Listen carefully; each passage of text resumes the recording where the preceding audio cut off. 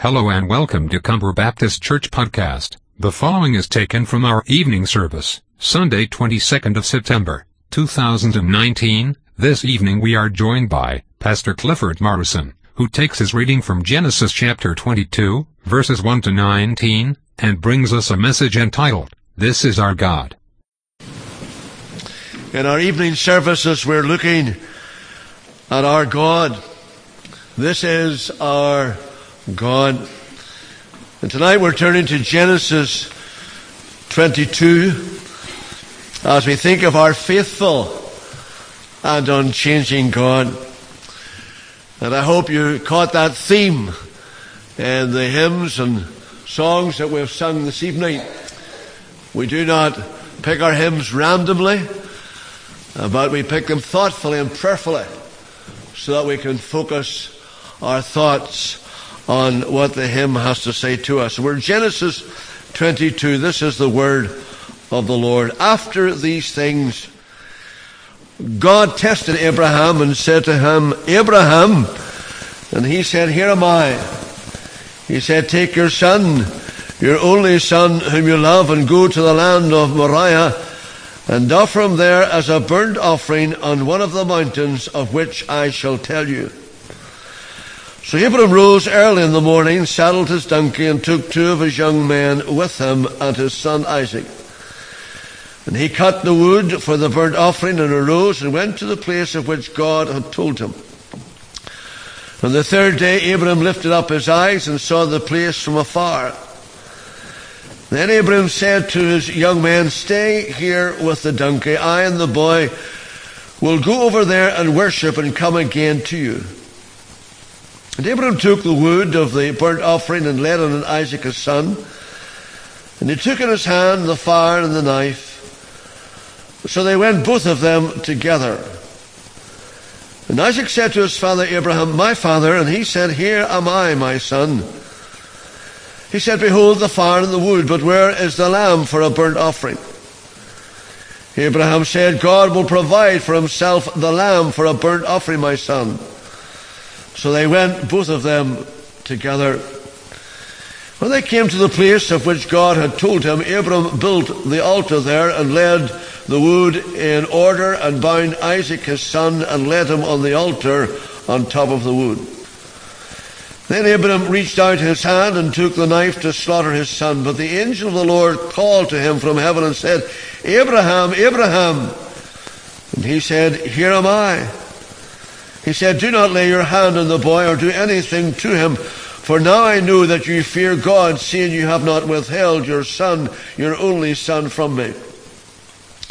And Abraham lifted up his eyes and looked, and behold, behind him was a ram caught in a thicket by his horns.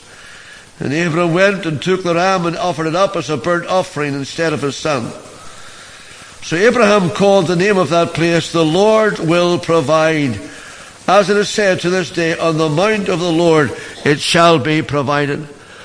And the angel of the Lord called to Abraham a second time from heaven and said, By myself I have sworn, declares the Lord, because you have done this and have not withheld your son, your only son, I will surely bless you, and I will surely multiply your offspring as the stars of heaven and as the sand that is on the seashore.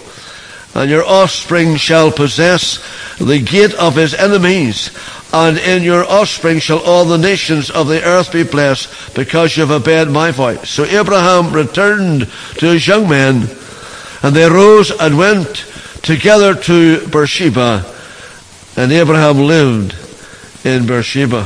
So reads the word of the Lord, and we thank God for it. Father, help us now through the gracious ministry of the Holy Spirit to understand the things that we've read.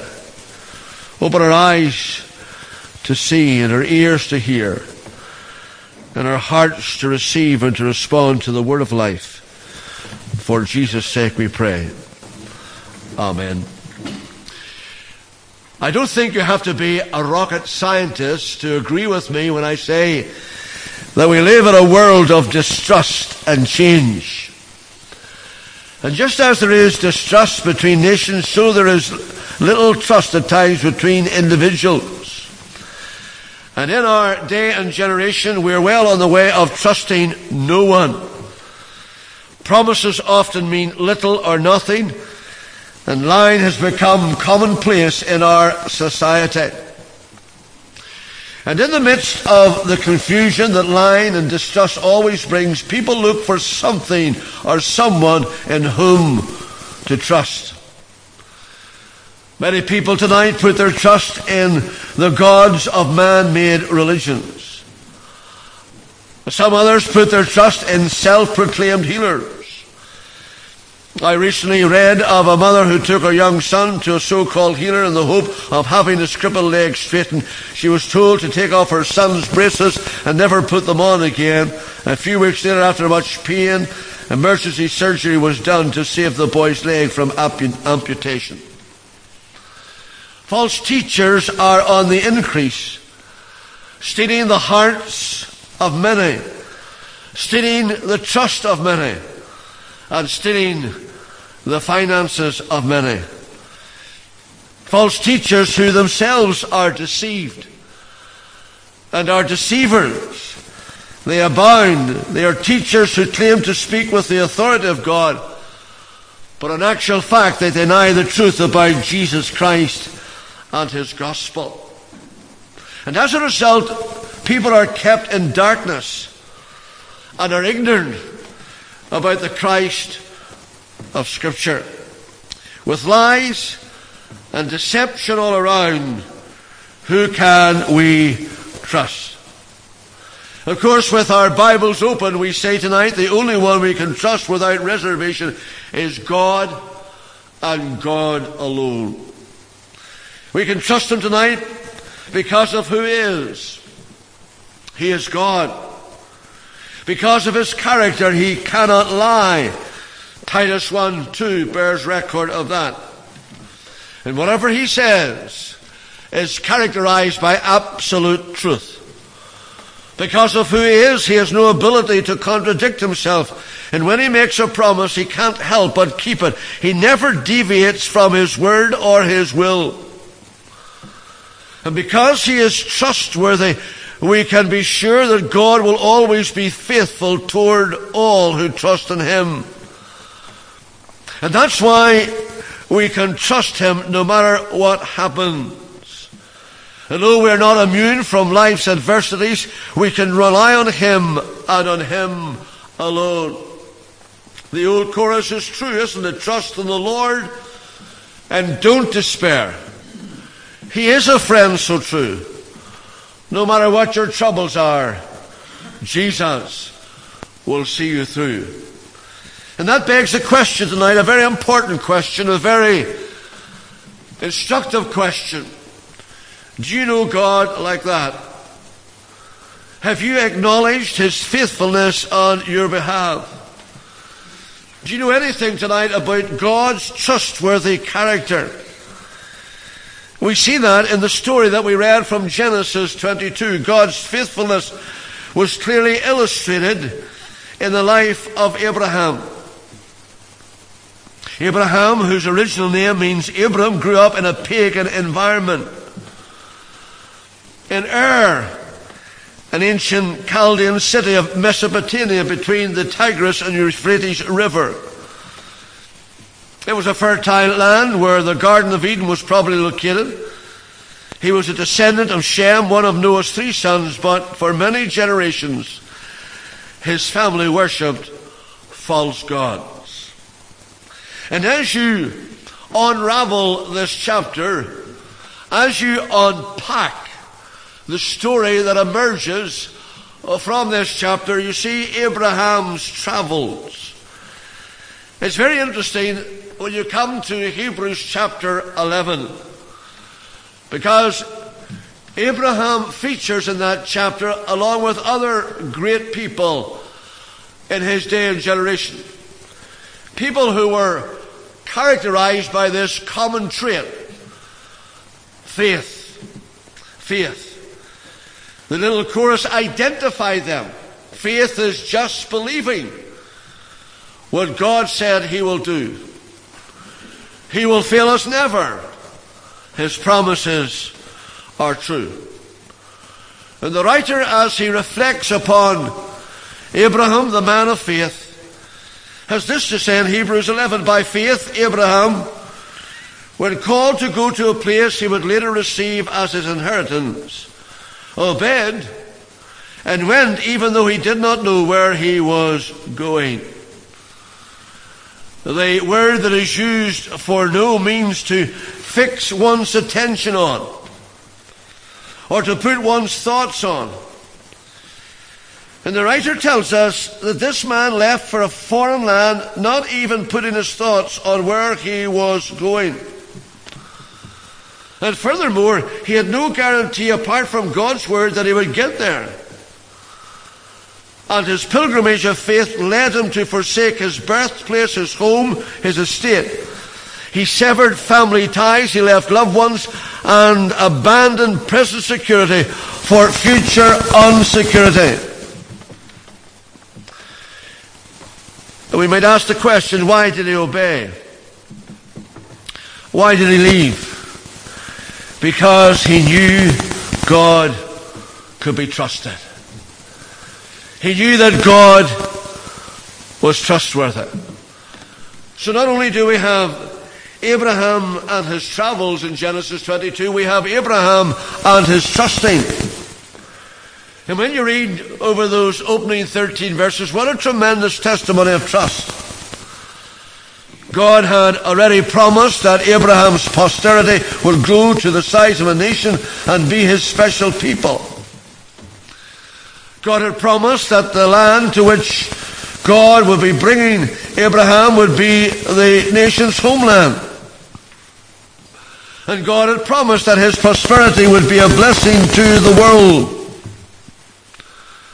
But how could Abraham expect the promises to be fulfilled if we were to respond to God's directive and offer his son Isaac as a sacrifice?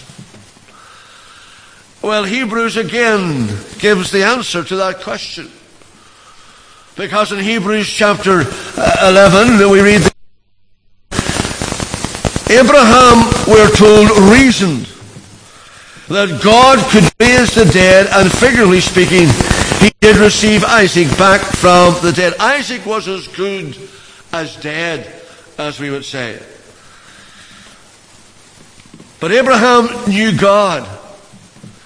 And he knew that God would keep his promises somehow, even by a miracle if necessary. You see, Abraham's faith was not a leap in the dark. It wasn't blind chance, for he had seen God's trustworthy character and integrity on display again and again. So his faith was well placed. And Abraham knew that God was faithful to his promises. He could go right back to the Garden of Eden. Not long after God created Adam and Eve, they disobeyed him. They ate the fruit from the tree of the knowledge of good and evil and fell, as did the rest of creation, as a result of their disobedience. You remember what Paul said in Romans chapter 5, through one man's disobedience, sin entered into the world, and death by sin. So death has rested upon all men, and that all have sinned. And the whole earth was cursed as a result. Thorns and thistles. I'm trying to do a wee bit of work helping my son in his garden. And when I go into the garden, I wish Adam had never sinned. And I don't think much of Eve as well. But all around us, we see the fruit of the fall. You don't have to say to a little one, now I'm going to enroll you in a school, and this school has a subject that I want you to take up. I want you to read about it. I want you to understand it. I want you to be able to cope with it. And the little one says, Mom, Dad, Granny, what subject's that? It's the subject of disobedience. You don't have to teach a child how to disobey. Stay away from that fire, you'll get burned. Smallest age, they look at you. They move. Remember, I told you, stay away. No, No. What part of no do you not understand? Where does that come from? That comes from the fall. The parents of the human race lost their fellowship with God and were exiled from the garden. And soon after that, the first murder was committed, and things went rapidly downhill from there. Corruption, violence, polygamy, idolatry, incest, lying, cheating, stealing, adultery, and every other kind of sin became common and increasingly worse because of the fall. And humanity became so debauched that God destroyed everyone on the face of the earth except for the 8 in Noah's family. And in the generations after the flood, people continued, however, to fall from God. And yet here's the wonder of God's love. Here is the greatness of God's grace. God did not give up on humanity. He did not wash his hands and say, I'm finished with it. No, the very opposite. It was God's eternal plan to save his people from their sin. And Abraham was part of that plan. Abraham was secure in the eternal plan of God. Why? Because God is true to his word. God is faithful to fulfill his covenant promise. And in all the universe, only God can say, surely as I have planned, so it will be, and as I have purposed, so it will stand. What a faithful God is ours tonight. This story reminds us not only of God's faithfulness to his promises, but it reminds us of God's unchanging character. You see, the faithfulness of God is intertwined with his immutable character. In other words, God does not change. Yesterday, today, forever. Jesus is the same. All may change, but Jesus never. And we say glory to his name. In the book of Malachi, God speaks and he says, I, the Lord, do not change. The Apostle James writes in his letter, in verse 17 of his opening chapter, the Father of the heavenly lights, who does not change like shifting shadows. In human terms, change is either for the better or for the worse, yet both of these things are inconceivable to God.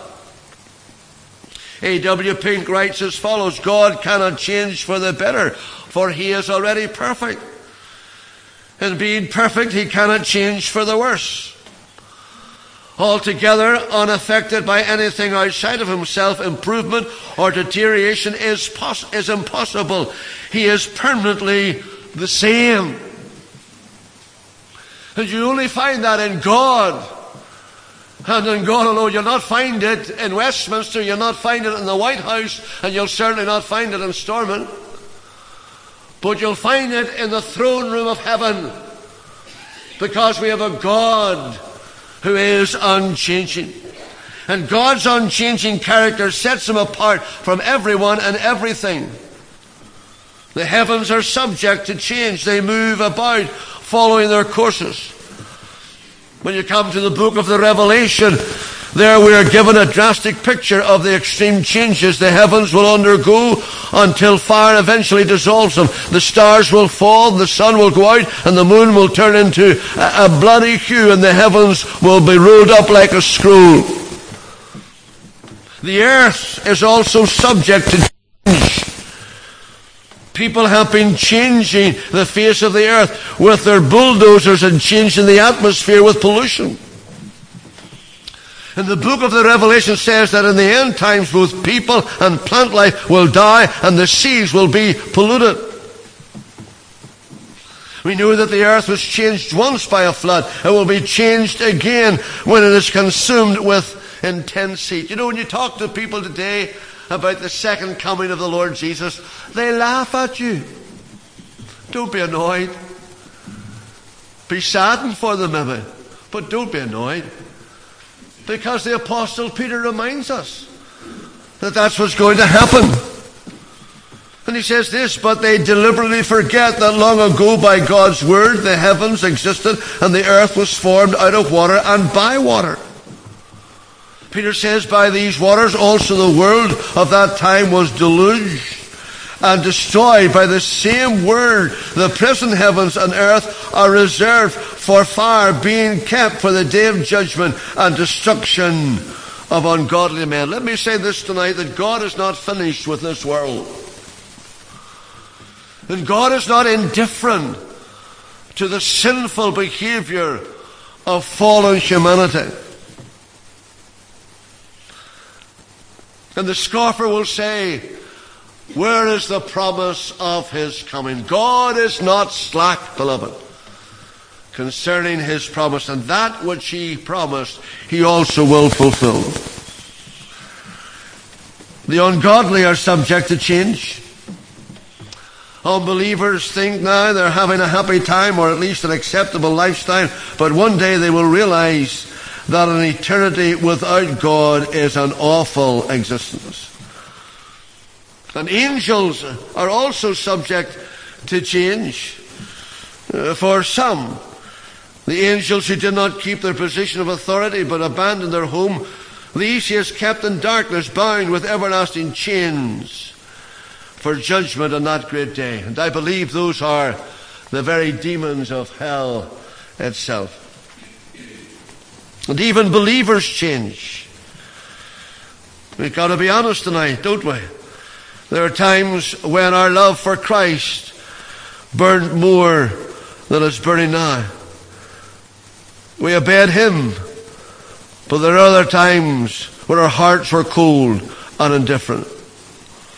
I was speaking to someone on the way to the service tonight, going through a difficult time, in the danger of taking his eyes off the Lord, because he was looking at Christians too often who were failing him and disappointing him.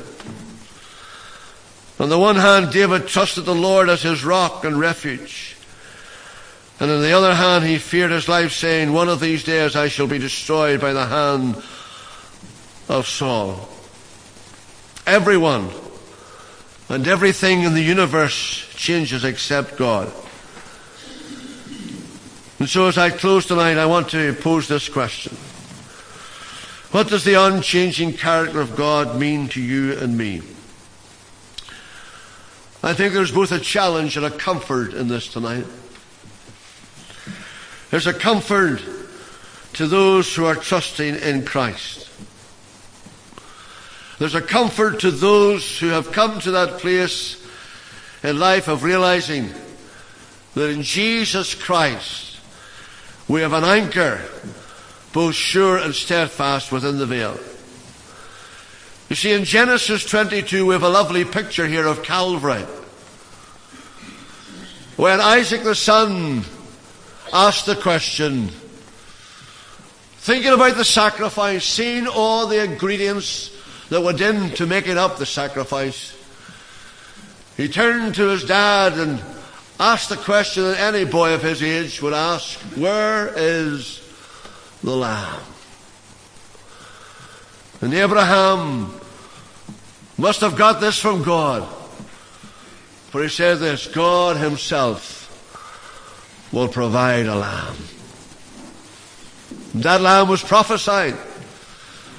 That lamb was predicted. That lamb was typified. That lamb was clarified right through the scriptures. That lamb was identified on the banks of the Jordan when John the Baptist said, behold, behold, the Lamb of God who has come to take away the sin of the world. And that lamb tonight is glorified. Old Samuel Rutherford, ministering on the Solway Firth, wrote that lovely hymn, the sands of time are sinking, the dawn of heaven breaks. And he penned these lovely lines, the Lamb is all the glory in Emmanuel's land. Human nature can't be relied upon, but God can. And however unstable I may be, no matter how fickle my friends may prove, God never changes. If he varied as we do, if he willed one thing today and another thing tomorrow, if he were controlled by every whim, who could confide in him? But praise God tonight. Praise his great name. He is ever the same. His purpose is fixed. His will is stable. His word is sure. He is the rock on which we may fix our feet. While the waves and billows roar, while everything moves around us, the permanence of God's character guarantees the fulfillment of his promise. He cannot fail, for he is God. Listen to what the prophet Isaiah said. Though the mountains be shaken, and the hills be removed, yet my unfailing love for you will not be shaken. For my covenant of peace, says the Lord, has compassion on you. It's a comfort to all tonight who are trusting in Christ. He cannot fail, for he is God. He cannot fail. His word is true. He cannot fail. He'll see you through. Let me quote again from A.W. Pink. Here then is the rock on which we may fix our feet. While the waves and billows roar, while everything moves around us, the permanence of God's character guarantees the fulfillment of his promise. What a mighty God. But there's a challenge to those who are still out of Christ. You see, God's promises include a salvation for all who will believe. A salvation that is eternal. A salvation that manifests his love, mercy, goodness, and grace. He's the faithful one. He's the unchanging one. He's the one on whom you can depend. He's the one whom you can trust completely. He always will be true to his word. He will keep his promise, every promise that he has made. It is no wonder that Christ himself said, have faith in God. Have faith in God. You see, it's not what I have done. It's not what you have done. It's not what I am doing. It's not what we are doing. Augustus Toplady put it so well in his lovely hymn, Rock of Ages, when he wrote those words, nothing in my hand I bring, simply to thy cross I cling. Naked, come to thee for dress. Helpless, look to thee for rest. Foul I to that fountain fly. Wash me, Saviour, or I'll die. We can trust God tonight. We can put our life in his hands. And we can rest our head on the pillow tonight. Because of the redeeming love of the Lord Jesus. Because of the shed blood of the Lamb on Calvary. And because of him, we can find acceptance with God. May the Lord help us to do that tonight, if we have never done it before. And may we grow in our faith and in our trust in God, knowing that his promises are true and trustworthy. We thank God for his word. Let's pray together. Our Father, we bless your great name this evening for who you are. You are the faithful one, the unchanging God, the one who is the same yesterday, today, and forever. The one who has revealed his power and glory in creation. The one who has revealed his passion and his grace in the person of his Son, Jesus Christ, who was rich, yet for our sake became poor, that we through his poverty might be made rich. And the one who has displayed his loving kindness on yonder rugged cross at the place called Calvary. We've been singing already today, lifted up was he to die. It is finished was his cry. Now in heaven exalted high. Hallelujah. What a Saviour. And he who was put to death for our offences was raised again for our justification. And because he lives, we shall live also. This is the hope of many in this meeting place tonight. We pray that it may be the hope of everyone, that we will know what it is to cast ourselves upon the living God and know him to be our refuge, our strength, our fortress. Lord, you know our hearts tonight. You know just where we are in the onward march of life.